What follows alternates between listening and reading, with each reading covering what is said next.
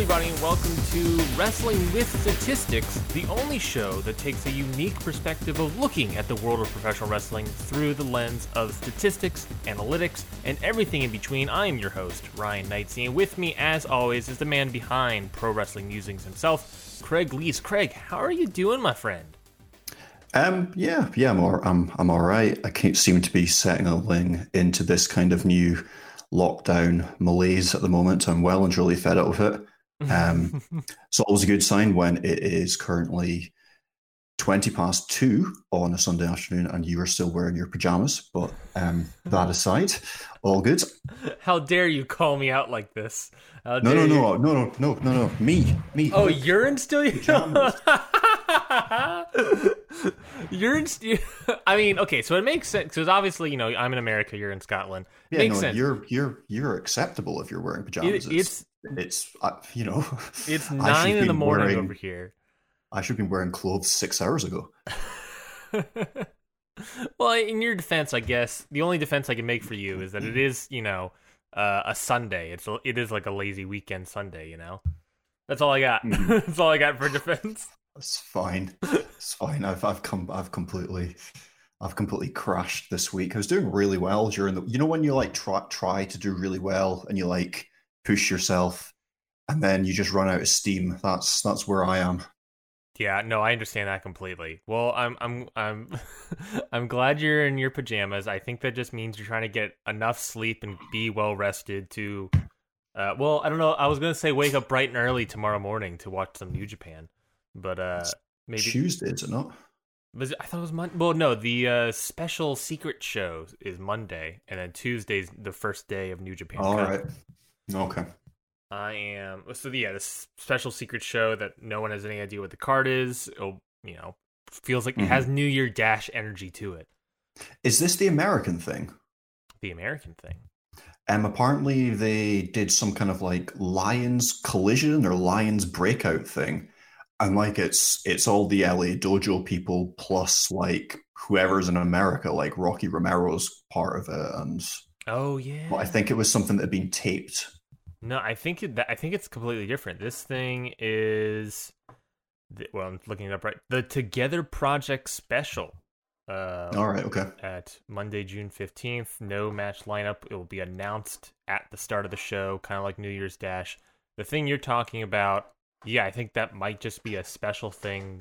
The guy from MLW was supposed to be debuting. Tom Lawler, maybe? Is that his name? Filthy Tom Lawler. That guy, yeah. I'm not familiar with him, but I know the name. He's. I watched. I've gotten through. I think like the first 10 episodes of MLW. And I'm trying to slowly get through it. From the beginning. Jeez.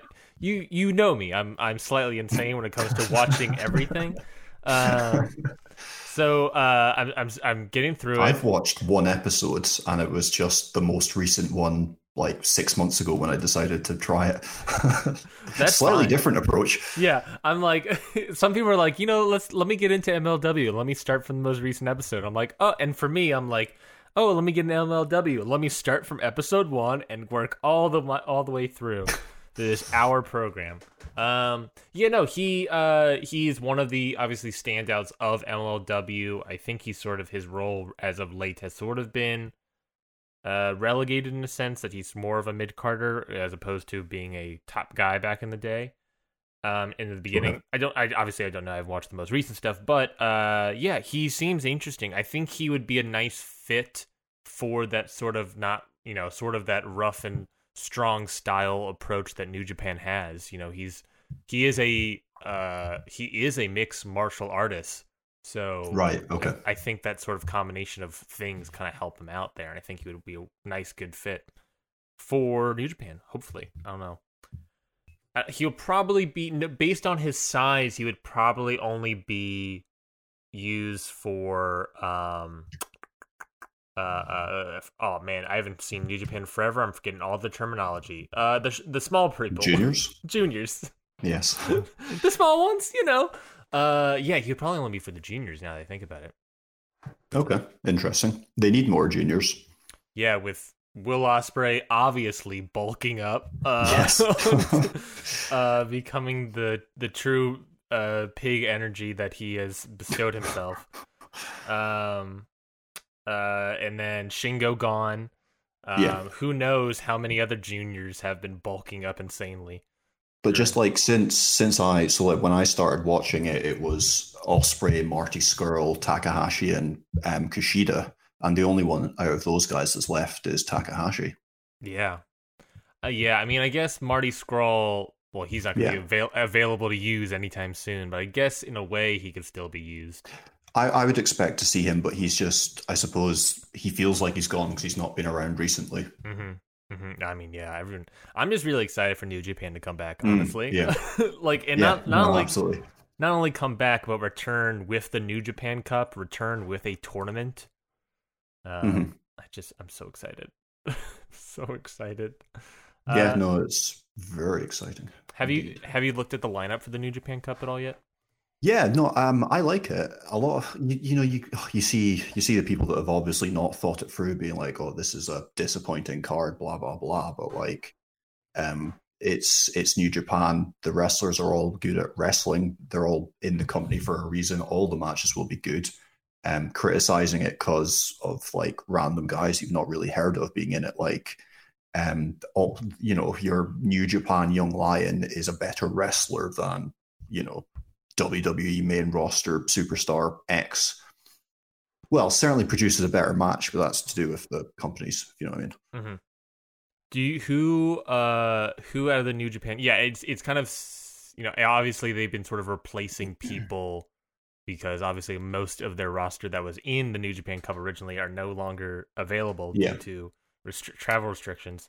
And The also, lineup is similar, though, isn't it? It's almost as if they've just tried to keep the same plan, but have just, slotted in who they have. oh yeah, I that's what it looks like. Is that they just whoever was going to be in a match, they've taken out and put a new person instead. So they just basically kept all the matches except we now have some weird ones like Yano Jado. What a match. Who's your current pick to win the whole thing if you have one? So I would like to see them not go with Sonada. I think a lot of people, including myself, got some Sonada burnout last year. I didn't think that his matches were as tedious as some people suggested, but I wouldn't want to see Sonada in another world title match for a wee while. They need to do something different with him. I want Takahashi to win it. I don't know if they'll be that bold, but I would love to see that. Failing that, Shingo or Suzuki. I'm currently looking up the New Japan Cup bracket right now. Here we go. Takahashi would be amazing. But he's got to beat Honma, Yano or Jado, and then probably Ishii.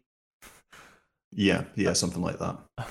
Ishii one's going to be a tough one for Hiromu. But I would love Takahashi. I think, and that's like the perfect, if they just wanted to go back to Takahashi Naito, I feel like that would be a perfect setup for that. I agree on Sonata. I agree that I think Sonata is more liked in Japan than he is in America. I don't know what it is, but I agree that like at least here there's a little burnout, or I should say America, Western audience. I think would probably be a better way to say that. But yeah, I think it's just like the fact that his face just never moves.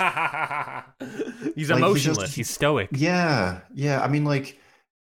I mean, some people would like criticize Ishii for being like quite a bland wrestler, but like his style works. Like he's a performer and he's got his own style, and it really works when you get to know the character. Mm-hmm. What exactly is Sonata? He's the Cold Skull. I thought that was pretty obvious. He loves fashion. He's got a decent it's a cool jacket. It's a cool jacket. I'll give him that. Yeah, he's like a weird kind of piratey guy now. The like purple jacket with the shoulder pads. That's quite cool. He loves technical wrestling. He loves. He's excellent in a match with Zack Sabre Jr. He loves Kejimoto. And these are the things I know about him. I think I do. There is something to Sonata winning the whole thing, despite some Western burnout. Simply because he's the only LIJ member without anything. Just like they just give him a cup. Just be like, hey, there you go, Sonata. I mean, even you then, can give him a cup without it being that cup. That's true. Just find some like old expressionless coffee cup in the back.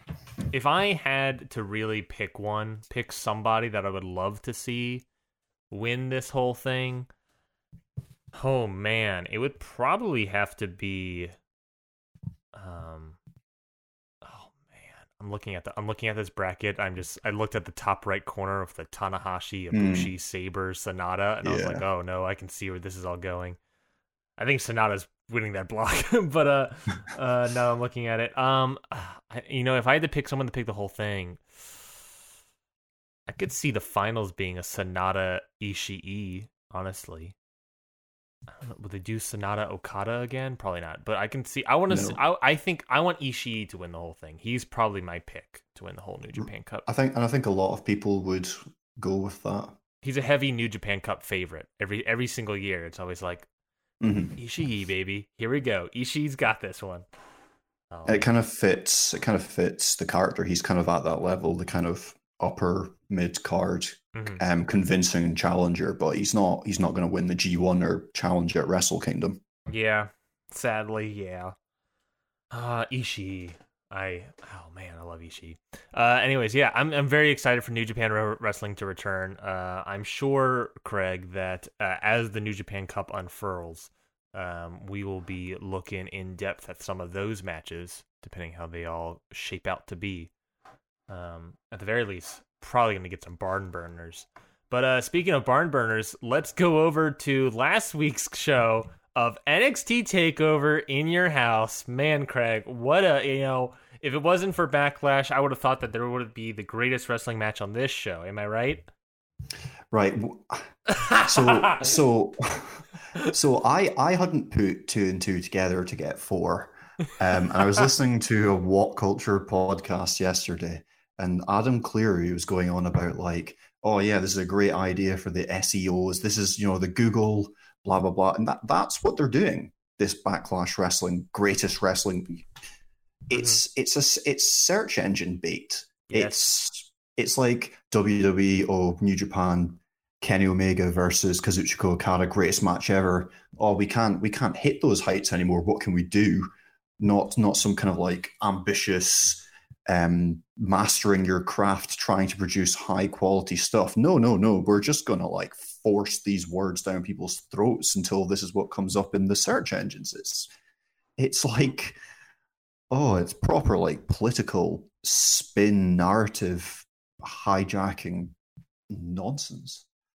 Oh yeah, I mean, I just typed in WWE greatest match ever, and obviously, since today at the time of recording is the day of that match, going to Google Trends. So it is.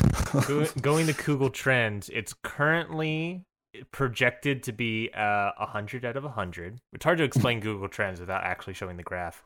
That's all right. Maybe I'll do it in post. But in the Google Trend, it's like, oh yeah, you can see that like, whoa, greatest match ever gets a huge spike. The last time I had a huge, let's go past 5 years. I don't even know if you would need to even have WWE in there for the greatest match ever thing to produce that search result, though, if you're just doing it on like how people actually Google search. Greatest match ever is at its highest peak in the last 5 years. The only other highest peak was come on.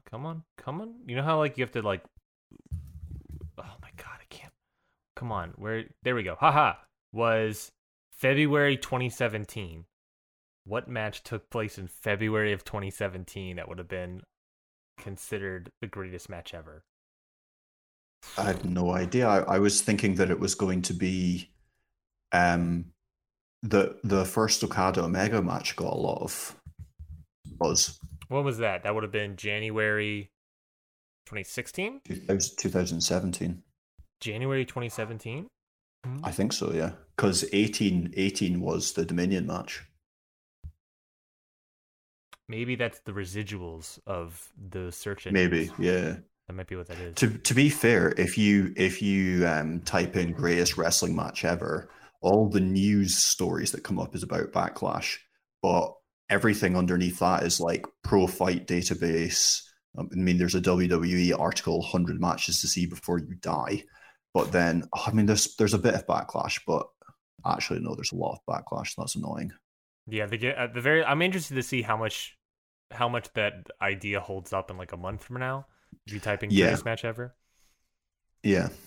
But let's before we get to, well, we're not gonna. Are we covering Backlash?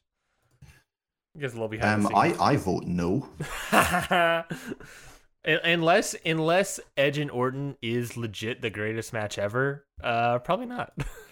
No, I mean, it's if we're doing this next weekend, then we're going to have Backlash or New Japan to talk about. So, That's true. do you really want to? No, No. no, of course not. Well, let's talk about. Let's get into last week's pay-per-view in your house. We wanted to talk about that at the very least. Yes. Well, we got a little bit of that ahead of us. We want to just do a quick. It's been a week since this pay-per-view, so we wanted to just do a quick rundown, just some quick thoughts.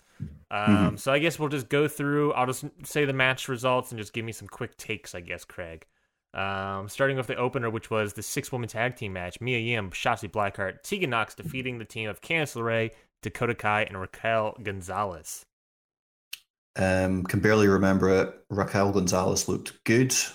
They made her look big and strong. Candice LeRae is a tremendous wrestler, did not need to be turned heel. What are you doing? But she's still always great. Sad that Dakota Kai has looked quite ordinary after the turn. I think they've blown that a bit. I think this match was fine. I can't really remember. I fell asleep after watching this because it was early in the morning. Yeah, I would agree. I don't honestly remember this match too much. I remember it being good. I just don't remember. I think that's going to be a theme throughout the rest of this takeover. Is that like a lot of stuff here was fairly decent. I just don't remember anything of it. They talk about making moments. As I don't remember any moments from this match. No. I love Raquel Gonzalez looked good. But I think in a way they're trying to, that diminishes other people like Dakota Kai, who I think would be, better served somewhere else. I think she is a good heel in the heel role, whereas Candice LeRae I think is still very early on, but also still very weird and new for her. I think she's good at it, but she had Bailey energy for me, like NXT Bailey and who Dakota Kai or Candice LeRae? Candice LeRae. Oh, okay. I think this has been a bit weird. Let's move on to the next match, which was Finn Balor defeating Damian Priest in 13 minutes and 8 seconds. And this was good. This was very good. This was Finn Balor doing a great job. Damian Priest took that like gnarly looking back bump on the steps. But he was great in this as well. He's kind of got that kind of big match performer in him.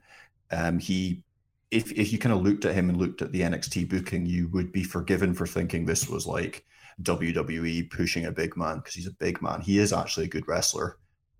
He's been a good wrestler for a while when he's in the right spot. There was a match against Marty Scurll in Ring of Honor from a few years ago, which was just superb. I think they were fighting for the TV title. So yeah, he's a good worker. Finn Balor deserves better from NXT. He went down there. He's red hot, and he feels like he's been pushed to the side in fit for like Killer Cross, which I'm not sure is the best idea at this time. Yeah, I agree. I thought this was match was great. I thought this was probably the match of the night for me personally. I really enjoy Damian Priest. I saw him live wrestle Hangman Adam Page in a street fight in Ring of Honor, and that was great. I think this is probably Balor's best match since returning to NXT. I was really high on this match. I would agree. Finn Balor has been sort of. It's weird because you bring it back to NXT, and so the thought being that you sort of use him to build up other stars. like a distraction for Gargano, but then use him as Damian Priest, Cameron Grimes, etc., etc., etc. The problem being is that now that he's wrestling all those people and been wrestling with those people for a little bit, he's now severely cooled off. Yeah.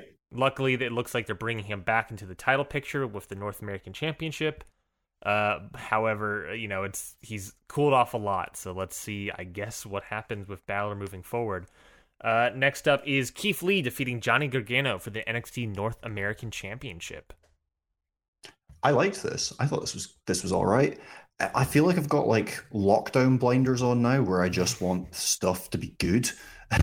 So I think I maybe gave the show a little bit more credit than I would if it was like just after an actual good takeover.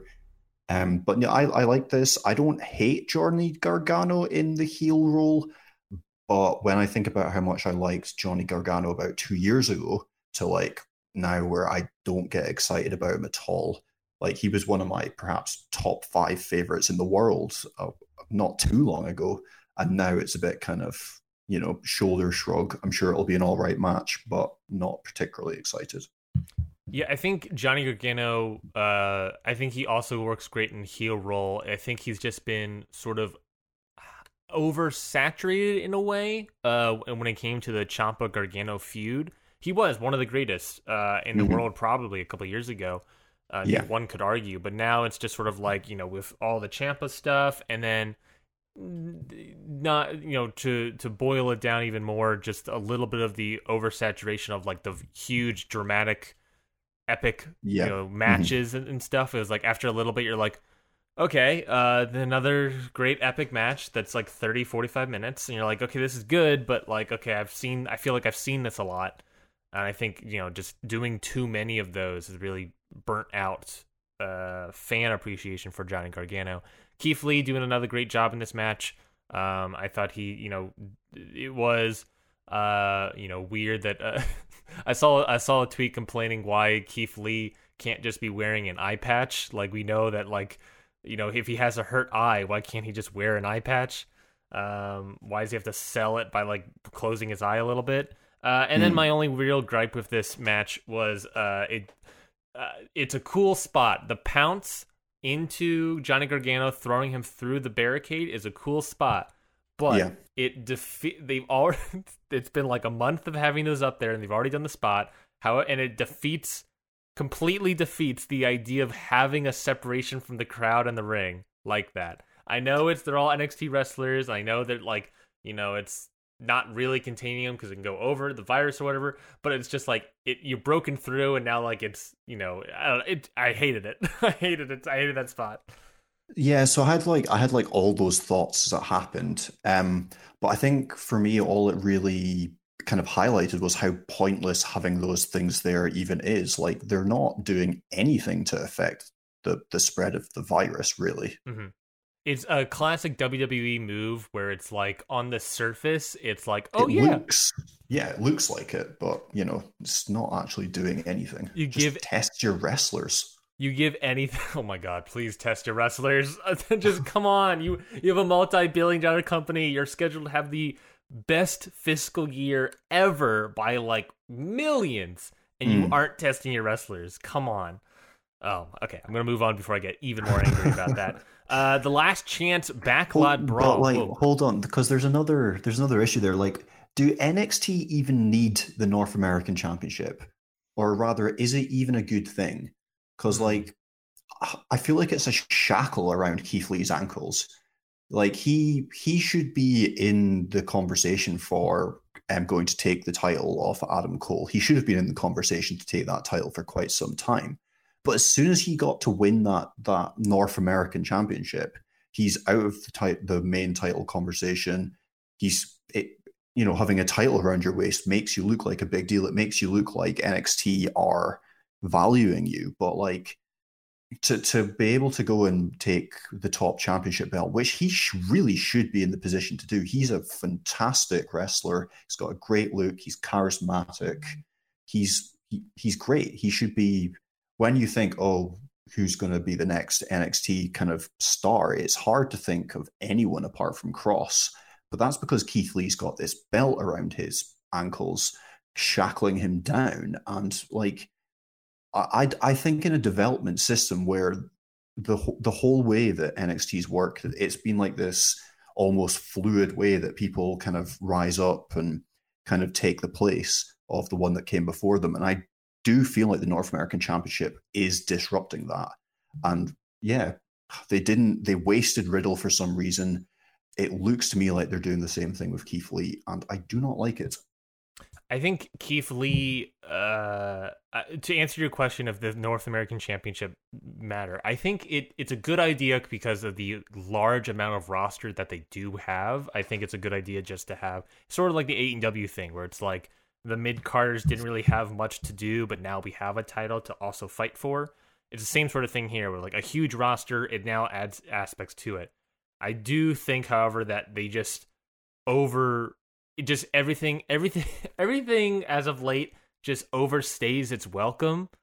Are they putting it on the wrong guys? Is that the problem? Like, I don't think they're putting on the wrong guys. I think Johnny Gargano and Keith Lee should not be like Cameron Grimes and Swerve Scott. I don't think they're putting on the wrong guys. I think they are just not striking while the iron's hot. And like, oh, we're trying to build to like they're trying to build now to Keith Lee versus Finn Balor, which that's cool, but why not do Johnny Gargano wins the title, Keith Lee, wins this title, then we have Gargano Balor, which we didn't get previously, right? If I'm not mistaken. Yeah. Mm-hmm. We didn't get at the last takeover. We did get it eventually. Did we get it eventually? I haven't seen that in a while. But either way, do that again, but now you're doing it for the title, so there's a little bit extra stakes in there, and have Keith Lee directly go for the NXT Championship. I don't know why it becomes a shackle when it's still on Keith Lee, and it's like he has risen above the title, I think is what you're sort of implying. I suppose the other thing with NXT is it's changed. Like, it's not quite a developmental. It's like collecting the elite guys that don't work for WWE and using NXT as the way in.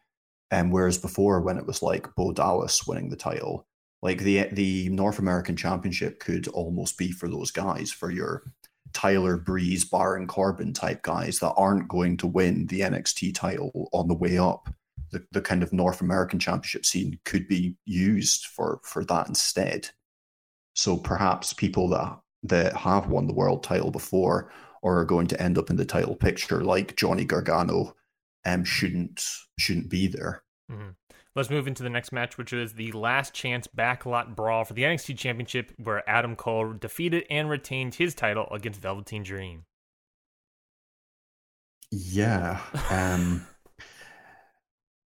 So I didn't really watch this. I kind of had an idea of what it was going to be, and I was kind of plus 10 seconds skipping through it, so I kind of got an idea of what was happening, but I had no interest in watching this match. I'm kind of a bit down on the Adam Cole title reign now, and Velveteen Dream I've proper turned on.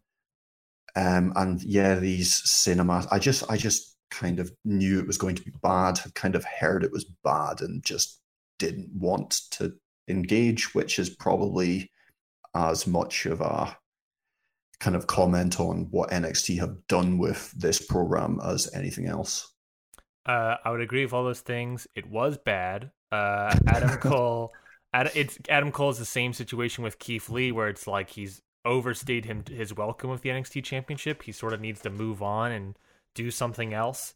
I thought this match was just awful. I thought the lighting of it was awful. I was tweeting to someone because they were like, "Why are they doing this?" And I was like, they're doing the lighting on purpose. Like, I work in film. I know for a fact that you can fix all those things, yet they're specifically shooting it like this for some stupid reason where it's impossible to see. I thought it was dumb. I thought it was like slightly tone deaf, which was happening in the real world.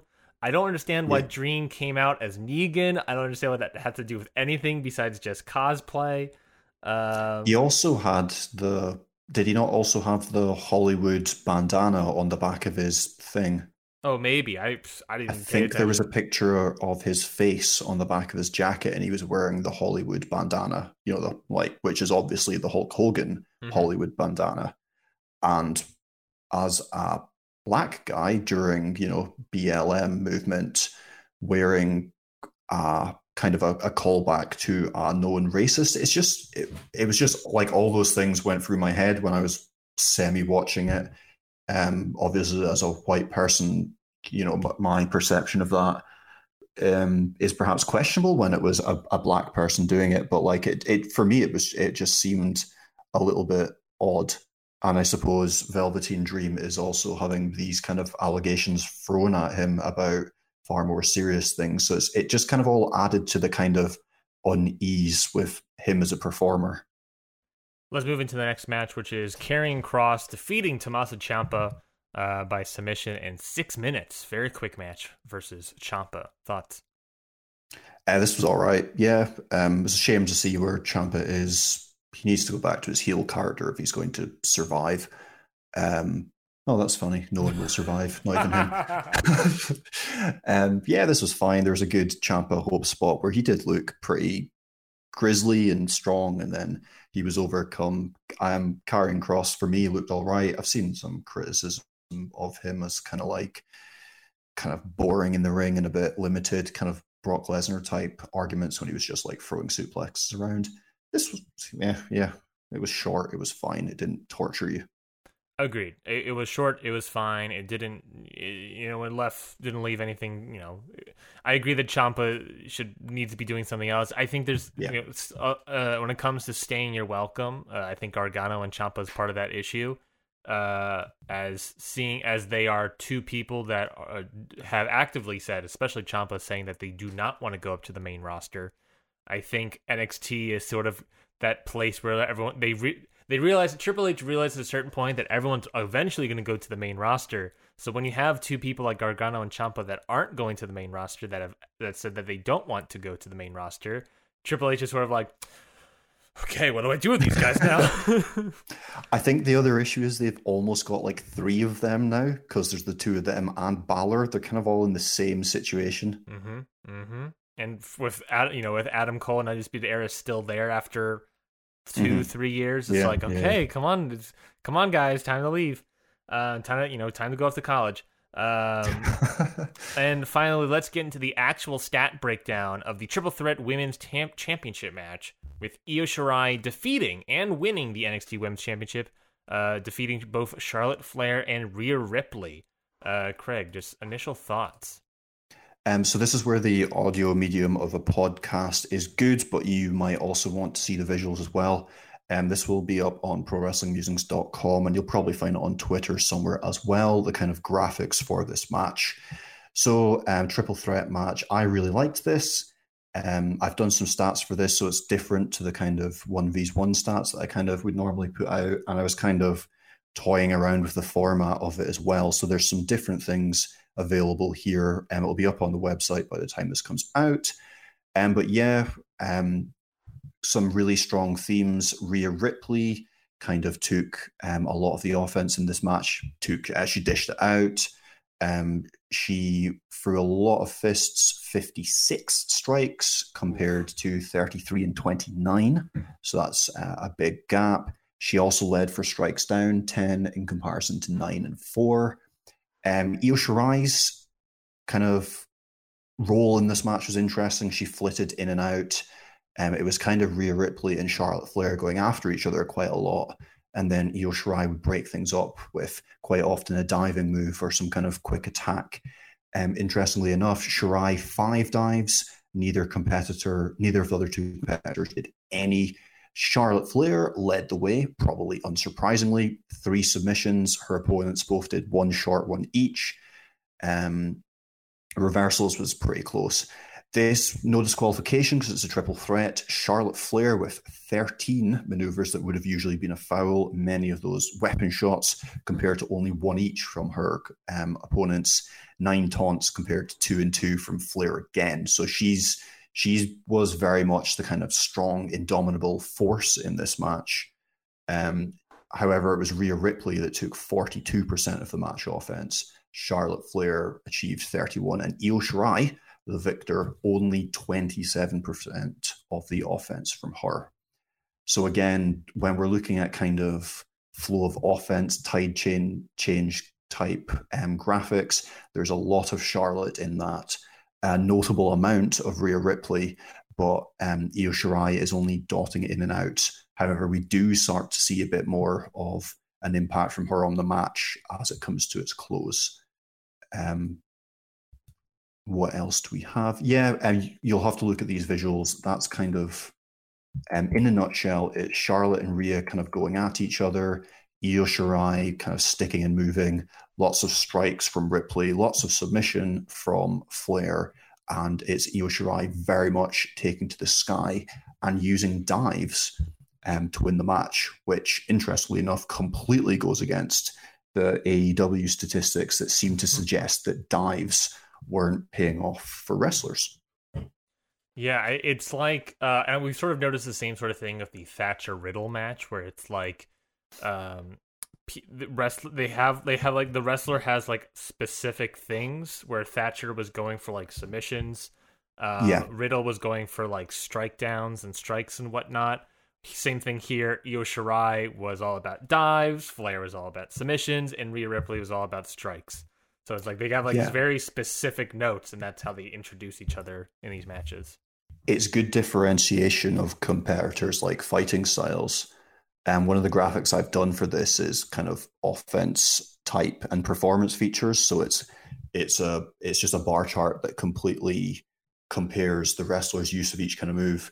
And we've got a big kind of Ripley kind of she's dominant in strikes, and then we see that Charlotte is dominant in grapples, and then Shirai is completely dominant in dives. So yeah, as you say, NXT, what we have noticed from the last couple of weeks is they do differentiate, or they have in these couple of matches done a really clear and effective job of differentiating wrestlers' manner of fighting style. Yeah, like really defining like the strategy of each wrestler. Yes, absolutely. Yeah, I thought this match was good. I really liked this match a lot. Real celebration for Io Shirai. That was an amazing moment. Obviously, there's a lot of talk back about the whole Charlotte Flair not getting pinned and whatnot. Yeah. And looking at this, it's sort of like, it does look like I've heard, obviously we've heard all of the takes, and I completely agree that, like, why aren't they building up Rhea Ripley? And even though if Io Shirai gets the win, looking at this, Charlotte Flair is, one could argue, fairly dominant consistently. Obviously versus Rhea Ripley, who does have even more match offense total. Charlotte Flair is consistently still keeping up with everybody else, especially that huge spike at the end of the flow of offense chart. Mm-hmm. Which does support the theory, I guess, that I've heard, and I kind of agree with, that the NXT might not be building up Rhea Ripley as much as they are actually building up Charlotte Flair. I so I was kind of thinking about that when I was doing these statistics, and came to the conclusion that the whole use of Charlotte Flair in NXT is one of the stupider things that I've seen in wrestling, especially in NXT, for a while. Like, if you think about where Rhea Ripley was at the end of last year, where she toppled Shayna Baszler, and if you think about the tear that Shayna Baszler had been on in essentially the last 2 years of NXT, they gave Rhea Ripley this huge moment. And if you remember that scene, everyone in the ring, she's being held up. She's this massive star. They follow that up with her challenging Charlotte Flair. That's huge. She looks like an absolute, monster of a competitor. She then loses to Flair, which, questionable. Sure, we're like, at the time, we're all like, okay, yeah, I guess that's fine. That's all right. We've got a chase now. This is another thing for her to topple. But now Io Shirai beats Flair in a kind of sly way, and Rhea Ripley is now looking like the kind of side project. It's just weird. Like, why not have Rhea Ripley either not have anything to do with Charlotte Flair at any point, or defeat Charlotte Flair, and then have Io Shirai take the title off Rhea Ripley? They both look a heck of a lot better in that scenario than they do now, where Charlotte Flair's come in, taken a bunch of their shine, and left, and is in such a position that even doing that doesn't really even benefit her. other than she got to carry around the NXT Women's Championship for a while, which, looks like a real world championship. So it probably made her look like a proper champion for a bit rather than having those buy one, get one free WWE titles. Yeah, and even in this match, like it is looked like Io Shirai wasn't as much of a factor in this match. And then you sort of like think about like, oh, well, according to this, she wasn't really much of a factor. And then she sort of got like the diving, sort of not really upset pin, but sort of the surprise pin over Rhea Ripley as she was being submissioned. Opportunist? The opportunist pin. Yeah. So it's sort of like, one could argue maybe she was kind of lucky in that sense. I don't know. It's. I don't think it does great. I don't think it's a brilliant look for her. I'm sure she'll take the title and do fantastic things and come out of it all right. It's just I don't know. It's just the whole Charlotte Flair aspect of this for me could have been a good strategy, but has just ended up being WWE. Here's the big star. Cheer for her. No, I mean it. Cheer for her. Well, if you're not going to cheer for her, I'm going to make you type stuff. Mm-hmm. I've heard the comparison to real quickly. I heard the comparison to with the whole Charlotte Flair Rhea Ripley issue as to building up Braun Strowman just so that Roman can take out Braun. Building up Rhea Ripley just so that Flair can come in and take her shine a little bit. And I guess there is the idea that, like, I can see, maybe one could say that maybe the plan originally was Rhea Ripley to get the win back from Flair and get that shine back. But obviously there's also the idea that, like, hey, Becky Lynch is gone and we need someone to put up back into the main event picture, and let's get the title off of Charlotte so that she can go back up there. I'm not saying Charlotte is anywhere close to Becky in terms of the star scale, but in terms of needing a top-level competitor, you need somebody, You do. It's just like, I really like Charlotte Flair as a wrestler, and I think she is incredibly talented. And I don't go in for all this kind of Charlotte hate and hating on her and calling her Roman Reigns and all that thing. It's not. But let's just not do that. But for Charlotte Flair to have essentially gone into NXT and taken all of the Rhea Ripley, Shayna Baszler shine, and I think that's important. Think about who Shayna Baszler was and the amount of people that Shayna Baszler defeated, and for the person that conquered Rhea Ripley to have just been another slight road bump in the Charlotte Flair hype train. It's just not good booking. It's really not. Yeah, sort of upsetting. But, however, of course, congratulations to Io Shirai. Weird transition out of there, everyone. I'm happy that Io Shirai got the win and got the title. I think she's obviously deserved it. And I'm interested, like you said, interested to see where she goes. But let's move away from NXT In Your House. That was our thoughts on In Your House very quickly, I guess. But let's move on into the next thing. We don't have a lot of time. I guess we'll drop the FTR Butcher Blade match and just focus on Cody Mark Quinn, Craig.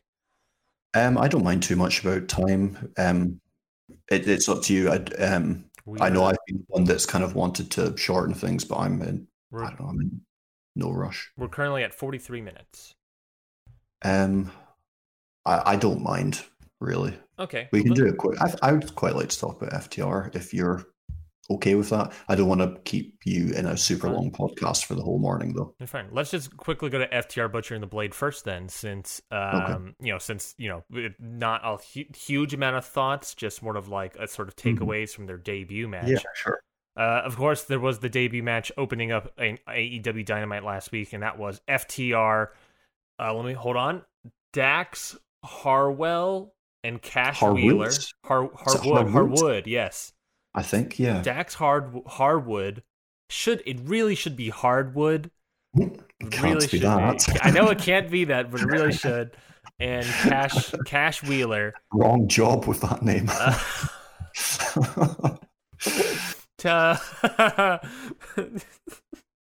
Anyway, taking on Butcher and the Blade in their debut match. You're looking at the graph now. I should have said I was trying to say in the Flair thing, if you want some more visuals, always go to the YouTube channel, Hit the Books podcast, and you can see the video version, which comes with both the audio and the visuals. Little plug ski there. So talking about this one, you're looking at the graphic right now, FTR versus Butcher and the Blade. Like we said, not a huge sort of takeaway. It's a great, I would say, a good debut, maybe great debut for FTR. Very dominant in this match. What were your sort of thoughts on this match, Greg? Yeah, I mean, you've summed it up there. It was great to see FTR in the AEW ring. It was intriguing to see what they were going to do. 66% of match offense in their favor. This was, it was a showcase match. One dive from FTR. We spoke briefly about that before recording. What is that about? They made this big thing of like this big tweet of what you won't see from FTR and AEW, and dives within that. Why are they doing a top rope splash? It's for me, it's just stupid. I don't know. Are they supposed to be delusional heels that aren't what they say they are? I think you get a heck of a lot more mileage out of presenting them as the guys that are against flashy Young Bucks style tag team wrestling. But apart from that, love seeing them in AEW. The presentation of the people in the crowd, the specific people that were in the crowd watching them was interesting. You'll be hearing 4 horsemen this and 4 horsemen that. I'm not going to talk too much about that because everybody else is. But yeah, and even the finishers, that was interesting. They renamed the Shatter Machine and did that, but then finished it with Blanchard and Anderson's old spike pile driver move. So yeah, very interesting. And the post match was fascinating to see as well. Yeah, I forget. I try to look it up. I forget what it was called, but the superplex into the top rope splash was a finisher for an old school tag team. I don't remember what their name was. I saw the GIF as soon as the match was over, and I saw it. I was like, "Oh, that's what it is." I don't remember it at all.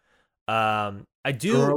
There are a lot of old school tag teams with finishing maneuvers, though. That's also true, and they did a lot of them, right? Why? It's just weird. It's just. They're going to do the heart attack again at some point. They have a treasure trove of moves to go. But I do agree. I that is the devil's advocate answer of it was another throwback to old school tag team. But I do agree that out of all old school tag teams that existed, why do that one where it was a dive? When you're going to tell people that you're not going to see dives, and you see you then see Cash Wheeler, I think, do a dive off the top rope. This match was good. Looking at Butcher and the Blade, obviously, the only big thing they did was their strike down rate. And I would probably have to thank the Butcher on that one. Butcher, great look. Love the Butcher. I'm loving the Butcher, the big handlebar mustache. I'm there for that. But yeah, it was just a very good showcase of FTR moving forward. And maybe and obviously with the result of the brawl at the end of the match, sort of presenting them as big title contender players. And I wouldn't be straight off the bat, which I think is the right way to go with them. Exactly. I wouldn't be surprised if we get to see some sort of title shot with them, and yeah, I would presume Omega and Page at probably All Out. So get ready for that, I guess, folks. But yeah, so then let's get into Cody, Mark Quinn. This was, again, the second week of the TNT Championship Open Challenge title defense. Cody Rhodes taking on Mark Quinn. Mark Quinn replacing who was supposed to be Phoenix in this match, but obviously Phoenix's injury. Mark Quinn took the shot. Interesting. Very different than the Jungle Boy match, Craig, but the very interesting stats here. What are some takeaways from you? This was about 50-50 in terms of match offense. Mark Quinn actually put in one more move than Cody. The stats round out at 50% each, but it's actually 50 point something in favor of Mark Quinn, which I don't think many people would have predicted. A lot of that came from strikes. There was a point in the match where Cody slammed his knee off the ring post, which is a talking point in itself. And then Mark Quinn kind of reacted to that and kind of rained down with the strikes on Cody, which is where that advantage came. He didn't differentiate his offense hugely, although he did go with a lot of diving moves, 5-0 in terms of that, which I don't think anybody will be too surprised at. Cody outdoing him in terms of submissions, grapples, and strikes that actually resulted in the man falling to the floor. I suppose the ongoing talking point with Cody is the way that he's wrestling his matches. It's very strange. I'm finding it very strange. He's almost overtly a heel at points in his matches. Why are people shaking hands with Cody after matches in which he has slammed their injured leg off of a ring post on purpose? It's a weird power dynamic. I don't like it. I don't think we should idolize people because they're in a position of power, because they're established as this popular guy. If I'm in an athletic contest, if I'm playing football against you and I keep tackling you, so you secretly drive your studs into my knee so that you can get an advantage, I ain't shaking your hand after the match. And it's that kind of vibe. It's kind of like, I don't know. I kind of annoyed a lot of people on Twitter this week by suggesting that AEW are playing a little bit too much into having people that are almost above everyone else, the way they talk about Tony Khan and the way that they present Cody Rhodes. We shouldn't be I don't know, in our art and our popular culture, I don't think we should be deifying people where they can just smash your knee off the ring post, but you're lucky that you ever got to be in the ring with them in the first place. So yeah, I didn't like that. And you might be sitting there being oh, but pal, stop being so political about a wrestling match. But everything's political, and I think we need to start treating everything as political. And the way that Cody Rhodes is presented in AEW, especially in 2020, I don't like it. I'm turning on Cody, and that's weird, especially after where he was around about Full Gear against Jericho. That he was this superb character at that point, and I really loved it. And I've kind of turned on him. Don't know how you would respond to that short political monologue, Ryan. No, it is something that I think about that, and it's yeah, Cody. There's several points, I guess. There's the one idea that Cody, scouted out the idea that, hey, Mark Quinn injured his leg last week. Obviously, my strategy, as any sort of wrestler would probably do, is go after that leg, right? And it's one thing to go after the leg versus another thing by slamming the leg into a ring post and whatnot. Yeah, absolutely. Or the strategy is not what I would take issue with. It's the kind of filthy tactics. Yeah, I was about to say, conversely, there's a difference between just doing sort of submissions and strikes on the leg versus normally what a heel would do, which is bringing in outside advantages. Granted, it's the ring post, so it's a little bit of a gray area, I guess. But yeah, there's that aspect. But like you said about shaking the hands and everything, there's also the idea that both in kayfabe and I guess in reality that Cody Rhodes is his boss. So it's oh yeah, thank you for the opportunity, sir. There is that aspect. You're very stone cold Steve Austin. Yeah, it's also I've also heard the same sort of idea to go back to going back to TakeOver in your house. There is that same idea of on Wednesday of NXT, Damian Priest being yeah, it doesn't matter that I lost the match against Finn Balor. I made a moment. And there is this idea of being happy that you lost. Again, it's Mark Quinn. He's more of a tag team specialist and whatnot. And there is this idea of shaking the hands after just losing a match. There is the respect thing. There is this is my boss sort of thing. I don't have an issue with the shaking the hands after losing, but it's it was the shaking the hands after the tactics of your opponent. That's self-respect and where you see yourself in comparison to other people was kind of what kind of that triggered in me. That's fair. And yeah, I mean, yeah, I don't know. I guess it's just what Mark Quinn viewed as fair versus what Mark Quinn views as dirty, I guess, would be the only thing I got on that take. Yeah, I know. I thought, to go back to this match, I thought it was a good match. The match offense being 50-50 was quite a surprise towards me, especially after the Jungle Boy match.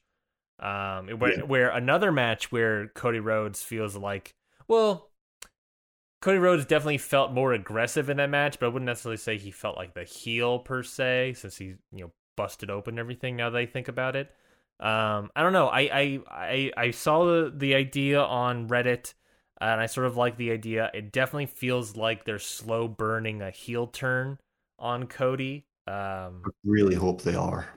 Yeah, and I think it's the best thing to go for him right at this point. Yeah. Especially if it's like, I don't know, maybe you can do it with MJF winning the title off of him. I don't know. But it's interesting. And then Oh, that's a good idea. I like that. yeah, Like, yeah, this could go for a while, and that could be the thing that like makes him snap. yeah, or it's either, I don't know. Now that I think about it, it's either he has to get snapped from MJF and turn heel, like aggressively heel on him, or conversely, he just goes like mad with power and like gives himself the AEW World Title shot, even though he said he wouldn't. I think I support the idea of AEW staying away from like people that are mad with power, like the the WWE thing. Yes. Yeah, but we got plenty of more TNT Championship matches to unfold. There's a slight rumor about who's going to be the upcoming week. I guess we shouldn't really say it. Keep it as a surprise, I guess. Yeah. But the upcoming week, again at Fyter Fest, it's going to be presumably Cody against Jake Hager. Weird. I really did not like the setup of that match, but whatever. Yeah, it's a bit kind of odd, isn't it? Like, yeah. It's like, why? First off, Jake Hager didn't say a single word. Second off, Cody, why are you like, oh yeah, you're attacking me because you want a match at Fyter Fest? No, why? Yeah. No, knowing Jake Hager, why wouldn't he want a match next week since there's no one announced yet? Why are we not doing these sort of things instead of just a random match 3 weeks from now, Cody? It was just a weird setup. It was another one of those things where it felt like, like Jungle Boy sort of felt like the match was being rushed and that there was a rumor that they ran out of time, which I think is funny. It was another thing like this where it's like it felt like they were running out of time, and I was like, why are we doing this? Yeah, and it was taped as well. But like not to be too down on AEW, but to try and look more positively, they had Chris Jericho beat up Orange Cassidy this week with a bag full of oranges, which is maybe one of my favorite things I've seen in wrestling in quite some time. It was perfect. It was just simply perfect. It was something that like I never would have thought of just like, oh yeah, but it's just like the perfect thing of like Jericho to be like, what is this sort of out of the box idea? Well, let's just get a bag of oranges and beat him up with it. And that bag of oranges hurt. Like, oh yeah, there's no way you gimmick all of those oranges.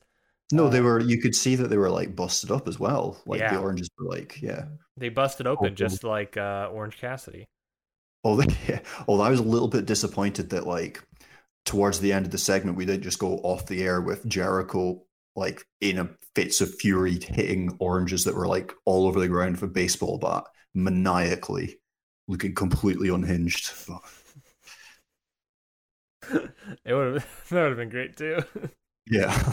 Oh man, but yeah, I really liked that Ortiz still had one of them later on in the evening, and he threw it at somebody in the ring. Yeah, the orange on orange segment was quite great. I loved it so much. It was the sort of thing that Inner Circle also sort of needed. It was slightly comedic because beating someone with oranges is kind of just funny, but it was something that brutal assault is sort of what they needed every once in a while, just to remind you of who they are. And I liked it. I liked it a lot. Going back to, I guess, sort of the theme of a lot of these matches are, looking at Cody, Mark Quinn having a decent amount of submissions, FTR bringing submissions back, and of course, what we talked about with Charlotte Flair just dominating submissions. We wanted to continue our look-see through these AEW individual stat breakdowns of submissions moves versus win-loss records, Craig. Yes. Last week talked about dives, we looked at strike downs, and we looked at strikes, we looked at I forget the last stat, which was grapples, and now we're looking at submissions. We got the graph in front of us. Slightly disappointing in my eyes. What do you think? So again, this will be on the website. So if you're like me and you tend to listen to podcasts when you're on the go, just go up on the. I would just check out the website out every now and again to see the images. There's link in the description of this podcast. Yeah, exactly. It's essentially a flat line, maybe slightly positive in terms of submissions being helpful if you want to win a match.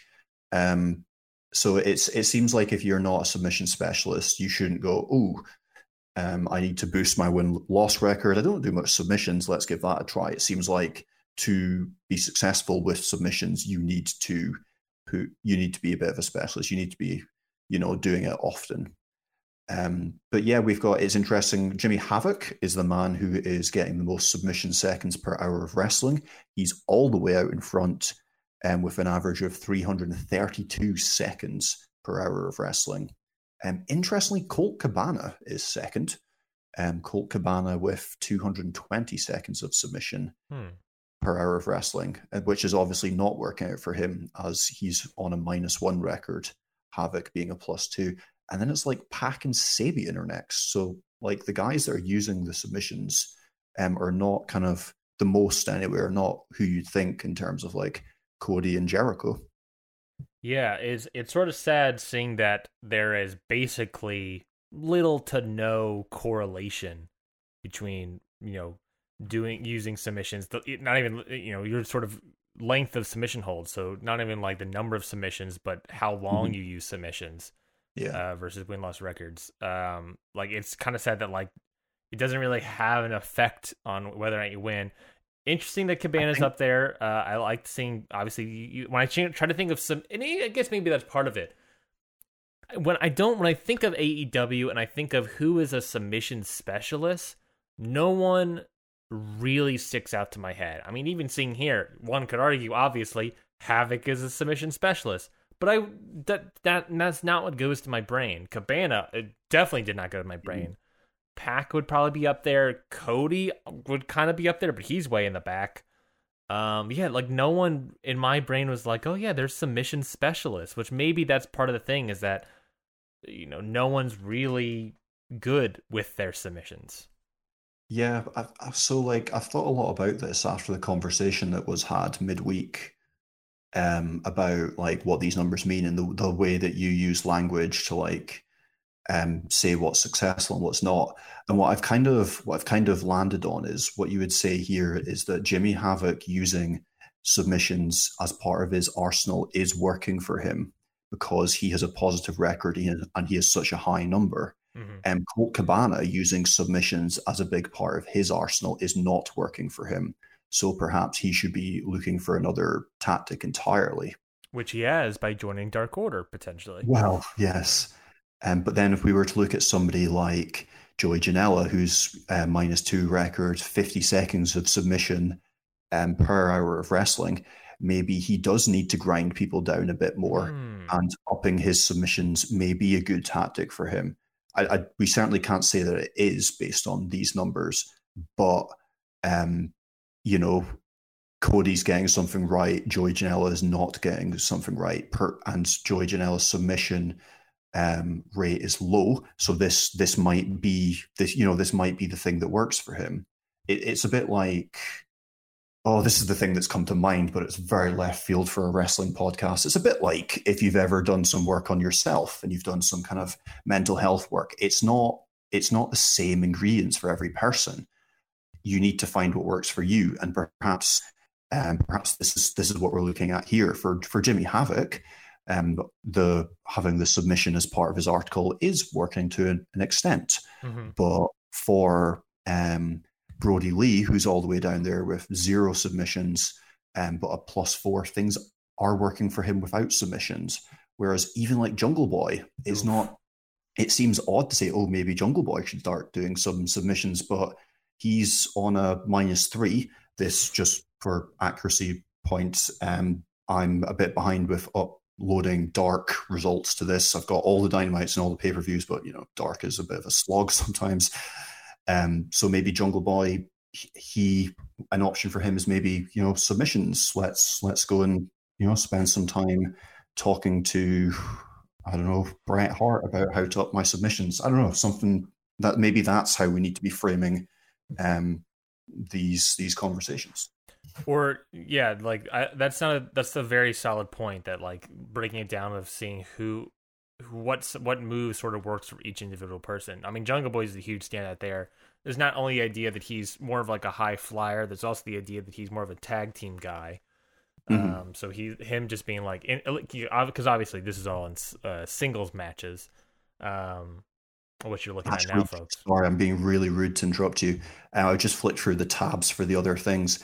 Sorry, I'm going to if you go on the website and go to the in-ring performance type stuff, one of the tabs there, you can access my Excel document with all this, and there are tabs for like male singles, female singles, etc., and that says strike rate, grapple rate, dives, etc.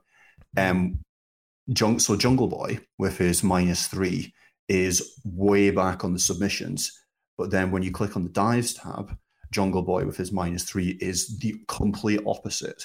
So Jungle Boy's strategy of not bothering with submissions but using dives all the time is not working for him. Yeah, and that might work for Rey Fenix. Rey Fenix might never bother with grapples. Never bother with something but do loads of dives, and it does work for him. Mm-hmm. But Jungle Boy could pop on to ProWrestlingMusings.com, check out this document and go, oh, maybe this is why I'm not winning wrestling matches. So yeah, you're very welcome, Mr. Perry. No, I mean, that's a great point. Like, if you're looking at the thing, you're looking at, I have a bunch of singles losses, and then you look at ProWrestlingMusings.com. I'm sure they all do. Then sort of looking at that, being like, oh, for Jungle Boy, maybe submissions. I need to up my submissions game, because obviously, Jungle Boy is someone I think of as a dive sort of guy. It's not working. Whereas, Havoc, it is working for him a little bit, 2 wins, or at least positive 2 wins. Cody and Moxley, I always got to point them out as well. They're always in basically the same spot in every single graph. They're very consistent. Yeah. And they're in the middle again. They're always in like that middle. They're always in that middle.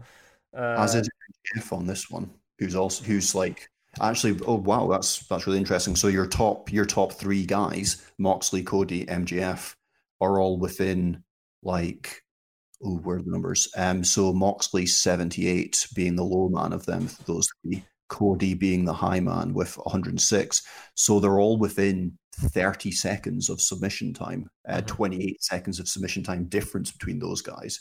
And when the whole graph goes for we've got a plotting area of 350. So the margins there of getting like, the kind of the Goldilocks region of getting it right is where Moxley, Cody, and MJF seem to be suggesting it is.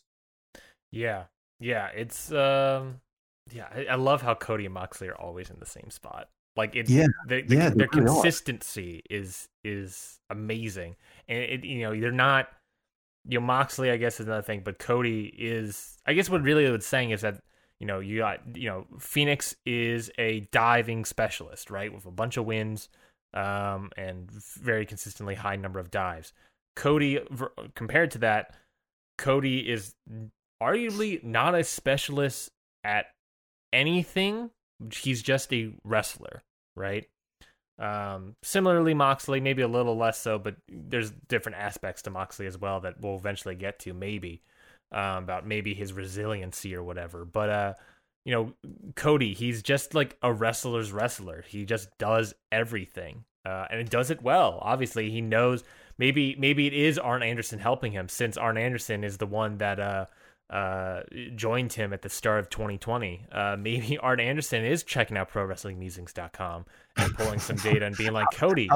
That's what's on that laminated sheet that he's carrying around all the time. What? It's this spreadsheet. How much would you pop if you saw that sheet and you just saw like all of these spreadsheets on there?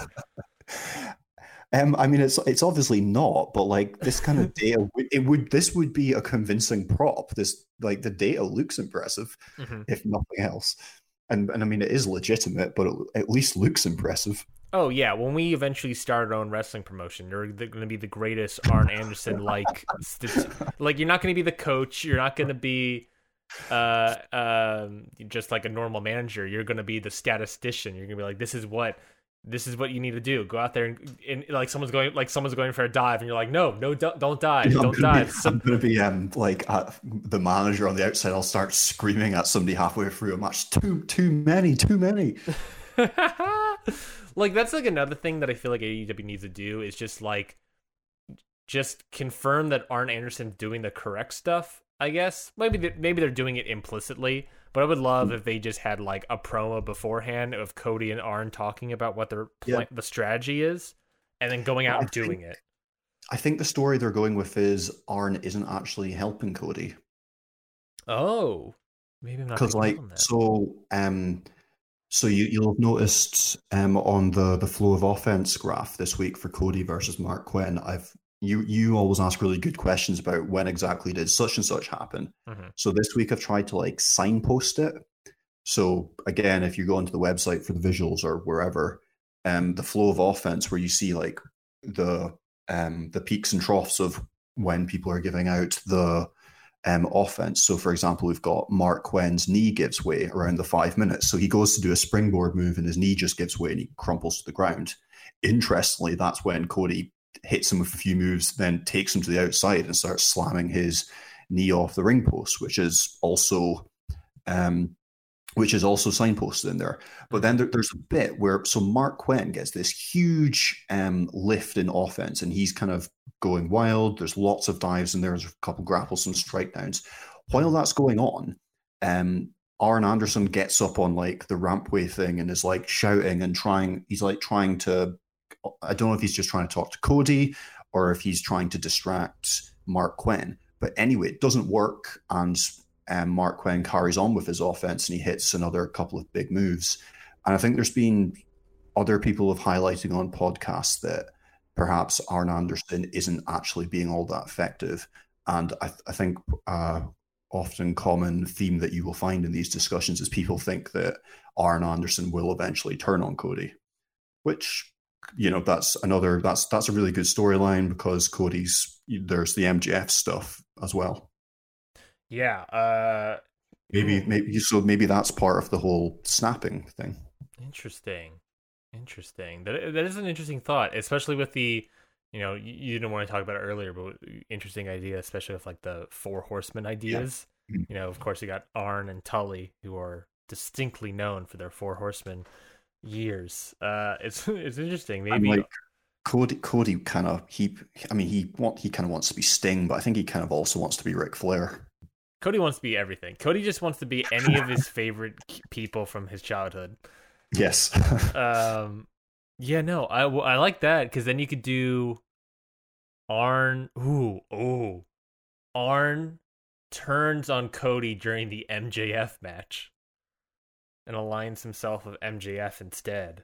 And that's what causes Cody to lose the TNT Championship. Well, yeah, there you go. And that's a big snapping point, isn't it? And then have FTR join them, and then you got the Four Horsemen. And there we go. Wardlow, I guess, is the fourth guy. MJF is your Ric Flair. FTR is your Arn and Tully, and then Wardlow is just the other guy that's always there. That's just always gets thrown in and out every once in a while. Could be, yeah, could be. There's some ideas. There's some ideas for you. Okay, well, yeah. Then there we go. That is our show, Craig. Thank you everybody for listening to this week's episode of Wrestling with Statistics.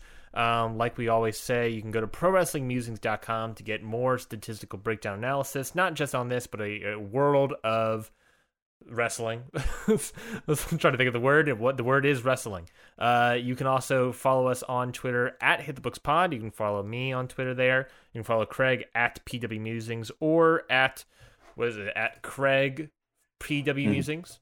To get more personal thoughts and feelings, not just the stats and breakdowns and whatnot. Like we said, you can go to the Hit the Books podcast. You're already at the end of this episode, but if you wanted to see some visuals next time while you're listening, you can go there and listen to the YouTube version of it, and you can sort of see it all at one time. What else, Craig? Anything else to plug? I think that's everything. I feel like that was everything. I just don't remember. You know how, like, every once in a while, sorry.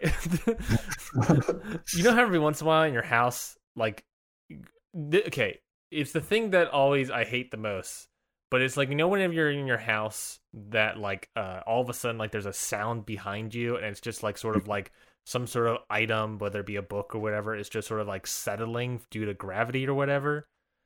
That always scares me. And maybe now that I think about it, maybe that's what people thought ghosts were. Probably. And maybe I'm saying that I'm scared of ghosts. This is the post show. This is the AEW Wrestling Statistic post show. Yeah, so I guess that was everything. We'll be back next week. We'll probably be back with maybe some more AEW Dynamite, but at the very least, New Japan, baby. New Japan. And of course, the greatest wrestling match ever. See you next week. Bye.